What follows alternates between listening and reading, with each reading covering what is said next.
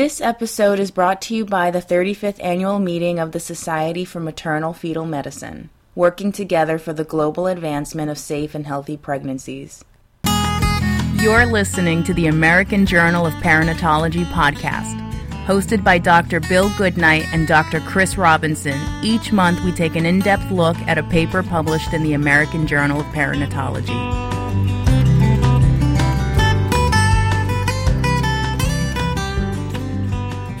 In today's episode...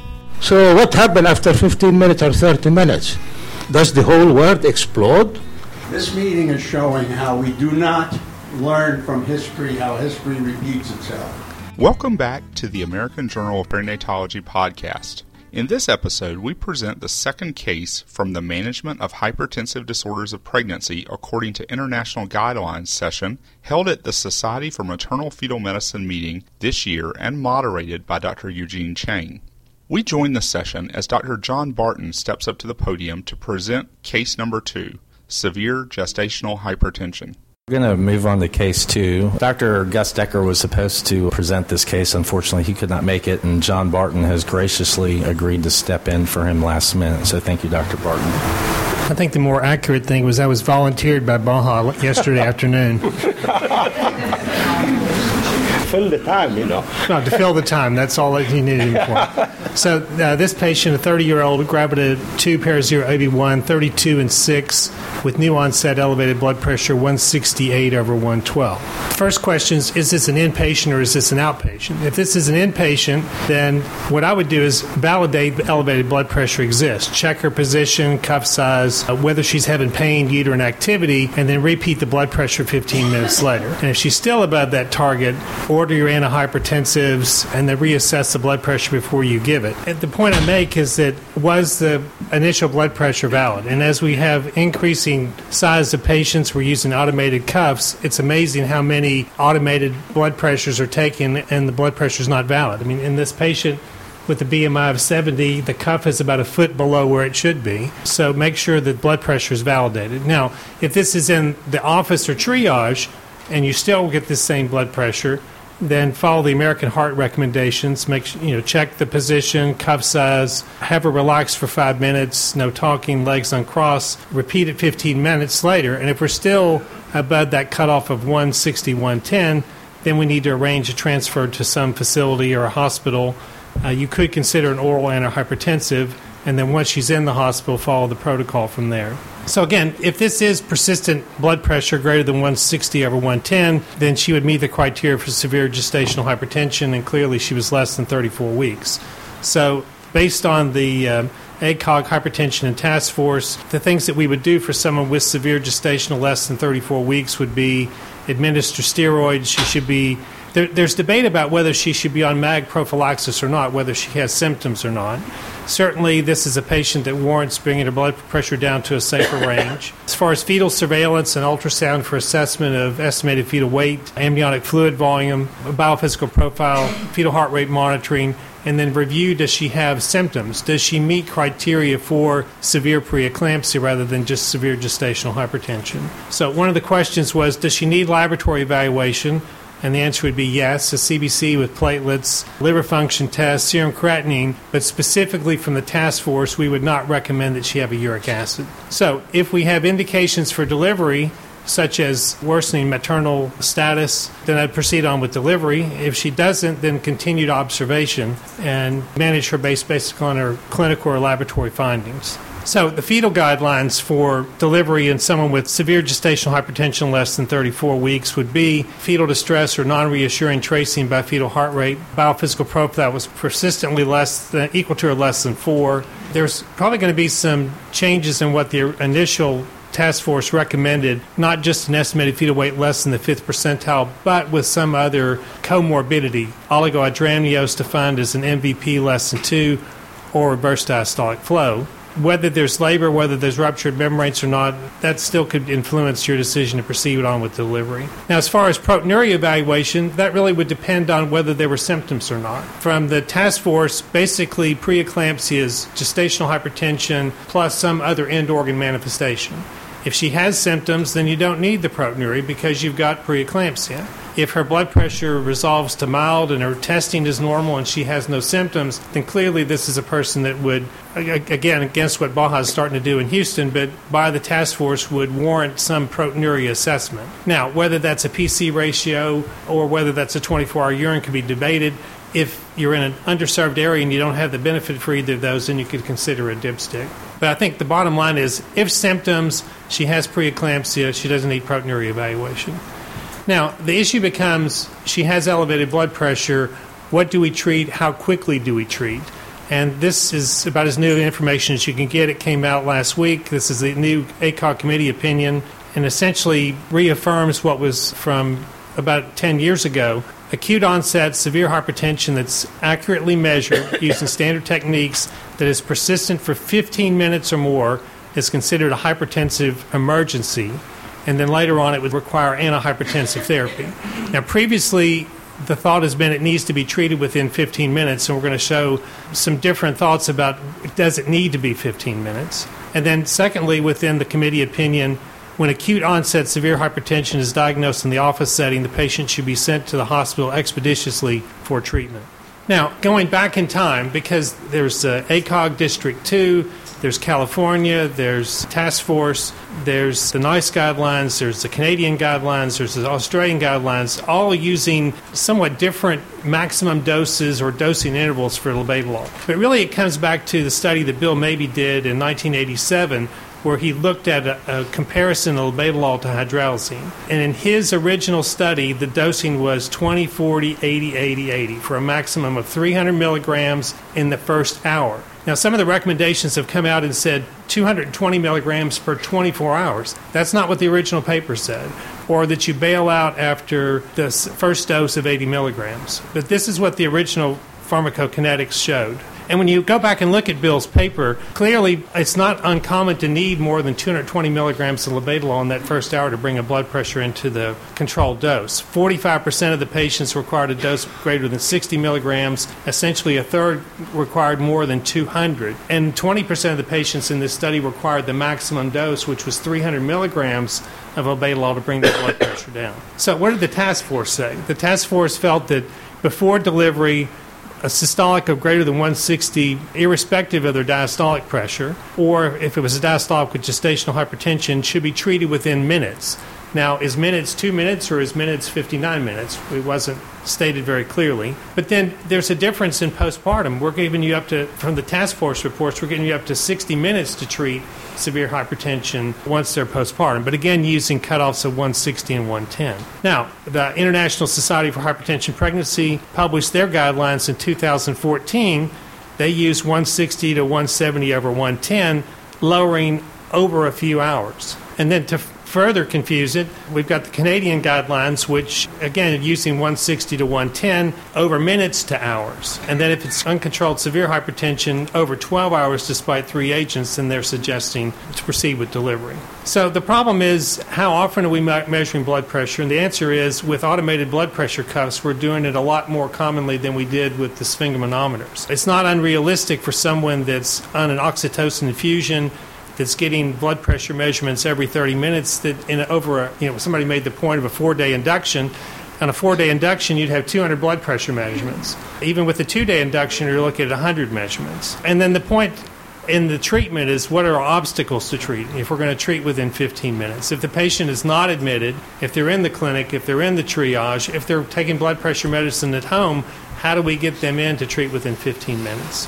If any of you here have an EMR and know what it takes to get into the EMR, answering all the Medicaid requirements, is it less than 2 midnight stays? Is it more than 2 midnights that you have to put in the ICD-9 before it'll let you order a drug? These patients need IV access, and then the pharmacy has to deliver the drug. Even though there are some thoughts through the California initiative of having the drug box available on labor and delivery, most pharmacies are not going to let you do that because of concern with allergies and interactions and charging for the drug. So what are the recommendations? I think it should come down to, again, the treatment for the sustained severe hypertension. A single episode, more than 15 minutes, first of all, shouldn't commit the patient to a diagnosis of severe disease. And I think there's some misrepresentation in the ACOG task force. Once you meet severe gestational hypertension, does that mean you're committed to delivery? And I think the problem with that is we're going to overdiagnose and overtreat and probably treat with delivery more than we should. I think the treatment for the severe hypertension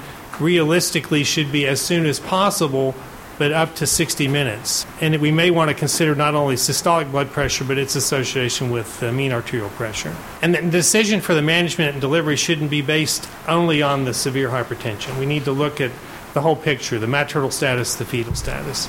And then the last question was, should this patient be an inpatient or outpatient? I think that depends on symptoms. If they have symptoms, then they don't belong at home, even with close monitoring. So I'll be happy to answer any questions, and the panel will as well. Thanks. All right, any comments from the panel first? I wouldn't strongly disagree with the management, particularly that we would, as I said earlier, we use 150-100 as a criteria for medication. We would start with oral therapy. About 80% of women will settle with oral therapy alone, with no need for IV therapy. We'd use labetalol 200 milligrams, and if they don't get blood pressure falling within an hour, we repeat that until blood pressure will fall. We have no problems giving people drugs because we have a health service in the UK, so when someone comes into the hospital, drugs are available to be given by us to them, so I don't know the complications of getting drugs out, and our pharmacists are quite happy us giving labetalol without restriction. So from that point of view, we would treat reasonably aggressively and then see what happens. As I said before, sometimes the patients will settle and there's no need to continue the therapy. So under 34 weeks, our balance is that we'd lower blood pressure, we monitor the baby. As long as the baby is fine, and we use Doppler as our main criteria, if the umbilical Doppler is normal and the lycra volume is normal, then the assumption will be that baby will be fine no matter what you hit the mother with. So you can lower the blood pressure and give steroids and then see how things pan out. But as I said before, generally, in someone who has true preeclamptic disease, then you will not get more than, say, 15 days from them. So you're aiming for 10 to 15 days prolongation of pregnancy from the moment of admission. Peter. Thanks, John. That was great. So the intent behind the wording in the Canadian guideline about minutes to hours is that there's no panic. If she's got a systolic of 210, when you measure it, she's probably had it for a few hours. It doesn't need to be under 160 in the next 30 minutes. You want to take a measured approach. You don't want it to get any worse, but you want it to start coming down over a period of time. Like the British were also enthusiasts for oral therapy. I'm glad that the new document that's just come out has supported the use of oral nifedipine. We're a bit worried about the 20 milligram dose mentioned in there of capsule. We think that might be a little bit too much. But that said, we're glad that that's happened, and the Canadian guideline also supports the use of oral labetalol under the setting as well. You just need to know your drug. When we looked at the performance of parenteral hydralazine compared with the three other standards, which are labetalol and either form or nifedipine, nifedipine works more frequently. It was a better antihypertensive than is hydralazine, and it's less associated with overshoot. So overshoot of blood pressure that goes too far down and may be associated with a compromised fetus and rushing off to theatre to do a crash cesarean section, which is purely iatrogenic. But I think over the last 10 years there's been a huge convergence of opinion between the international guideline groups about both thresholds and targets with severe hypertension, and increasing agreement over which agents to use. I hopefully that's helped clarify, because you have to understand that people in India look at us and think, well, what's wrong with these high-income country people? You know, the Americans say this, the Canadians say that, the British say that, the Australasians say something else. It's very confusing for them, and they do look to us for standards. So the more that we can align our opinions, the better we will do for the global population of women rather than just the women to whom we have a direct duty of care. I didn't show the slides, but one of the points that District 2 ACOG has come out with their guidelines, and they're strongly suggesting treatment within 15 minutes. And then you have the paper that came out, the 10 clinical diamonds by Clark and Hankins. that said a single value greater than 160 over 110 deserves immediate treatment. So, my point is, I think we have to be careful not to just jump in and immediately bring blood pressure down unless we validated it. If the blood pressure is elevated, then certainly we could acutely bring it down. And I think in this patient less than 34 weeks, I would have no problem in starting an oral antihypertensive, whether that be labetalol or nifedipine. But the point about the IV treatment, regardless of whether you're using hydralazine or labetalol, if this is a patient that just came from the clinic or came from home and she's volume constrained, either of those drugs could acutely drop her pressure if she was not volume expanded. And I think going to Baja, the ACOG guidelines show that you can use 200 milligrams of labetalol orally while you're waiting to get to an IV line. Well, what you are hearing here is that every group make their own guidelines as they go, based on nothing. So, John, my question to you. I'm coming. You see, remember what Peter told you about how important blood pressure. In the same document, they tell you uncontrolled severe hypertension, despite 3 medications for 12 hours, is indication for delivery. Implied, it's okay to keep women with severe hypertension for 12 hours, and nothing will happen to them. In the same document, in their table. I really think my biggest problem is, John, so what happened after 15 minutes or 30 minutes? Does the whole world explode? Where did these numbers come from? Can you show me any data anywhere in the whole world that says a blood pressure of 162 over 70 should be treated in 15 minutes or in 60 minutes or in 60 hours? The mean arterial blood pressure of a woman who have 160 over 70 is what? 100. This is equivalent to a blood pressure of 140 over 80. Why don't we treat someone with 140 over 80 after 15 minutes? Cerebral blood flow depends on mean arterial blood pressure. All I'm saying, we made this number as we go, and nobody can show me a bit of evidence where it comes from. Whether it is District 2, the California, ACOG, the Canadians, everybody, they create their own number. It's really about time we should say stop. Let's start being rational, because we're confusing the heck of everybody. That's all what I'm going to say. I'm sure Gene is confused. I live in a state of confusion. I will say that my blood pressure is always well greater than 160 over 110 when I interact with the EMR.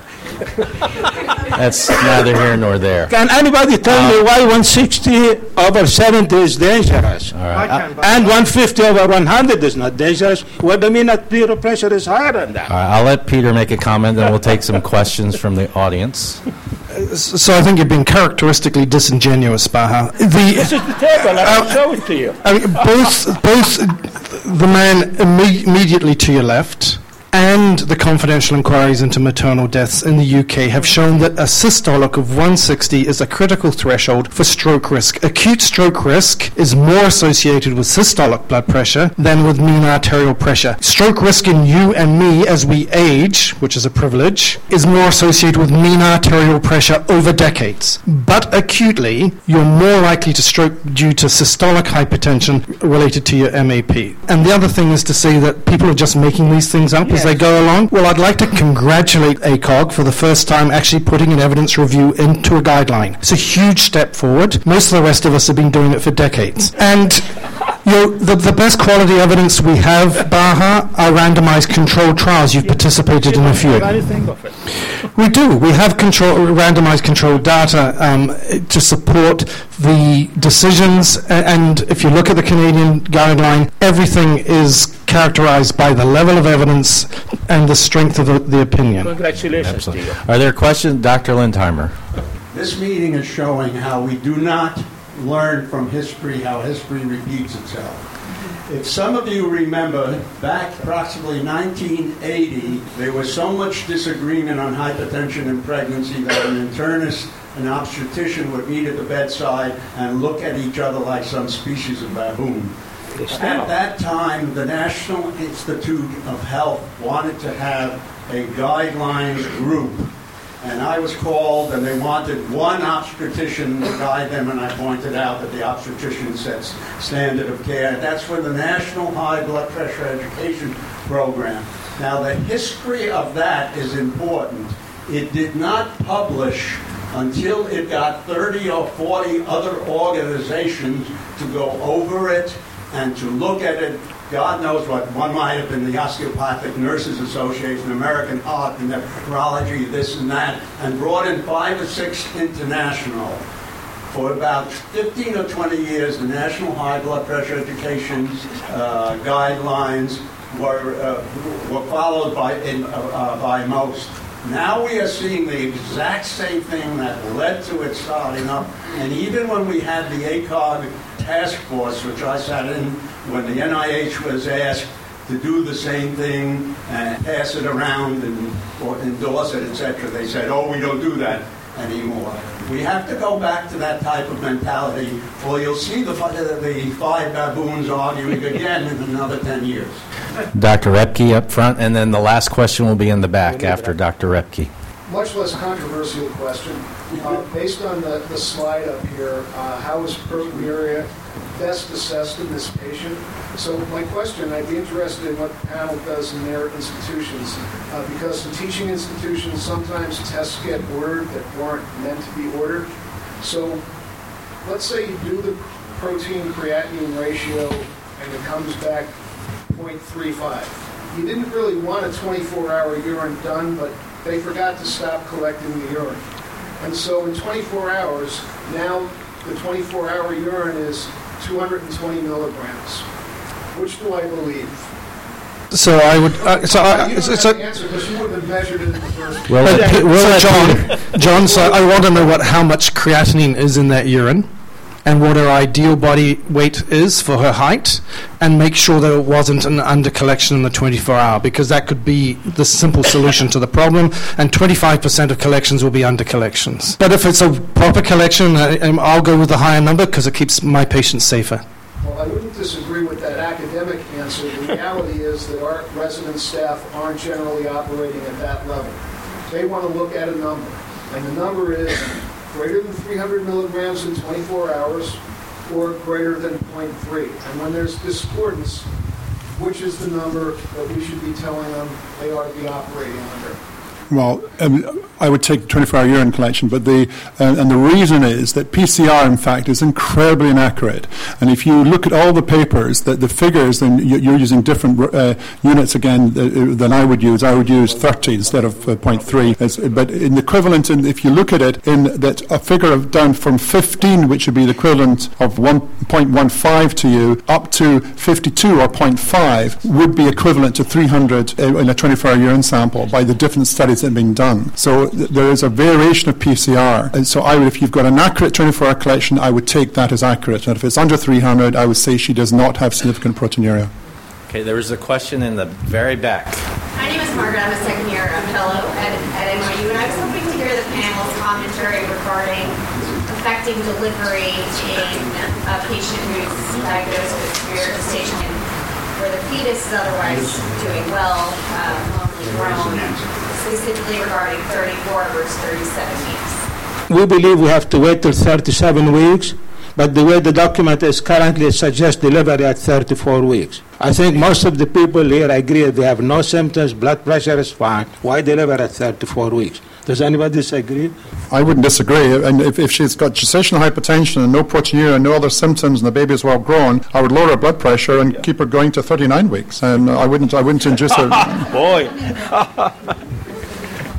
So Hypertat 2, which is the trial that's informative for your question, actually showed worse outcomes if you induce at 34 weeks. Worse maternal and perinatal outcomes. So the threshold in Canada and the US, at least Baha and I agree on one thing, is 37 and 0. In the UK, they've chosen to have a different response to Hypertat, and they've stuck with 39, which I think is where we used to be. But we lowered it down to 37, which is consistent with the ACOG guideline. There's almost consensus. So almost.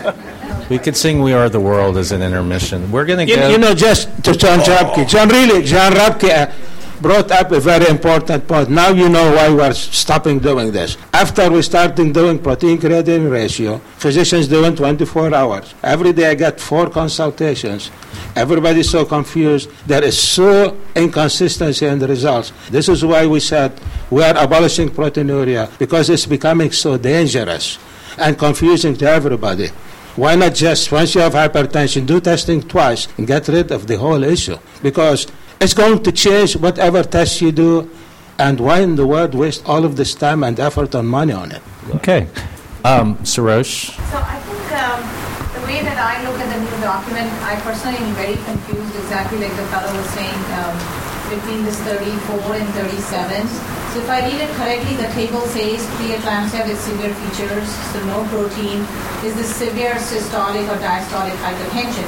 So I feel if I have a patient between 34 and 37, and even if she's on medication, I look at it and say, well, she meets the criteria for severe features, and then it's very hard to start her on a second agent.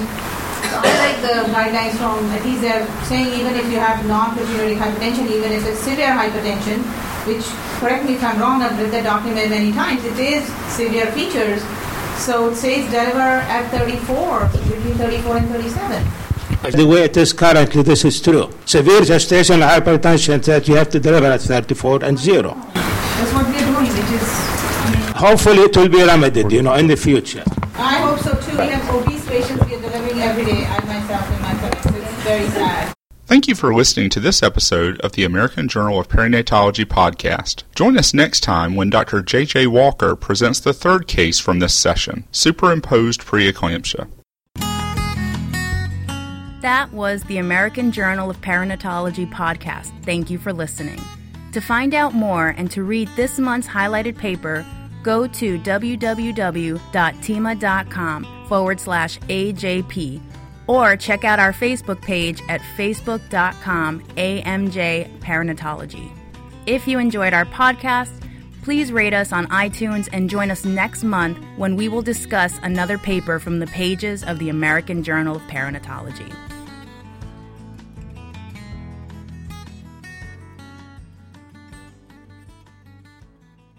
This episode was brought to you by the 35th Annual Meeting of the Society for Maternal-Fetal Medicine, working together for the global advancement of safe and healthy pregnancies.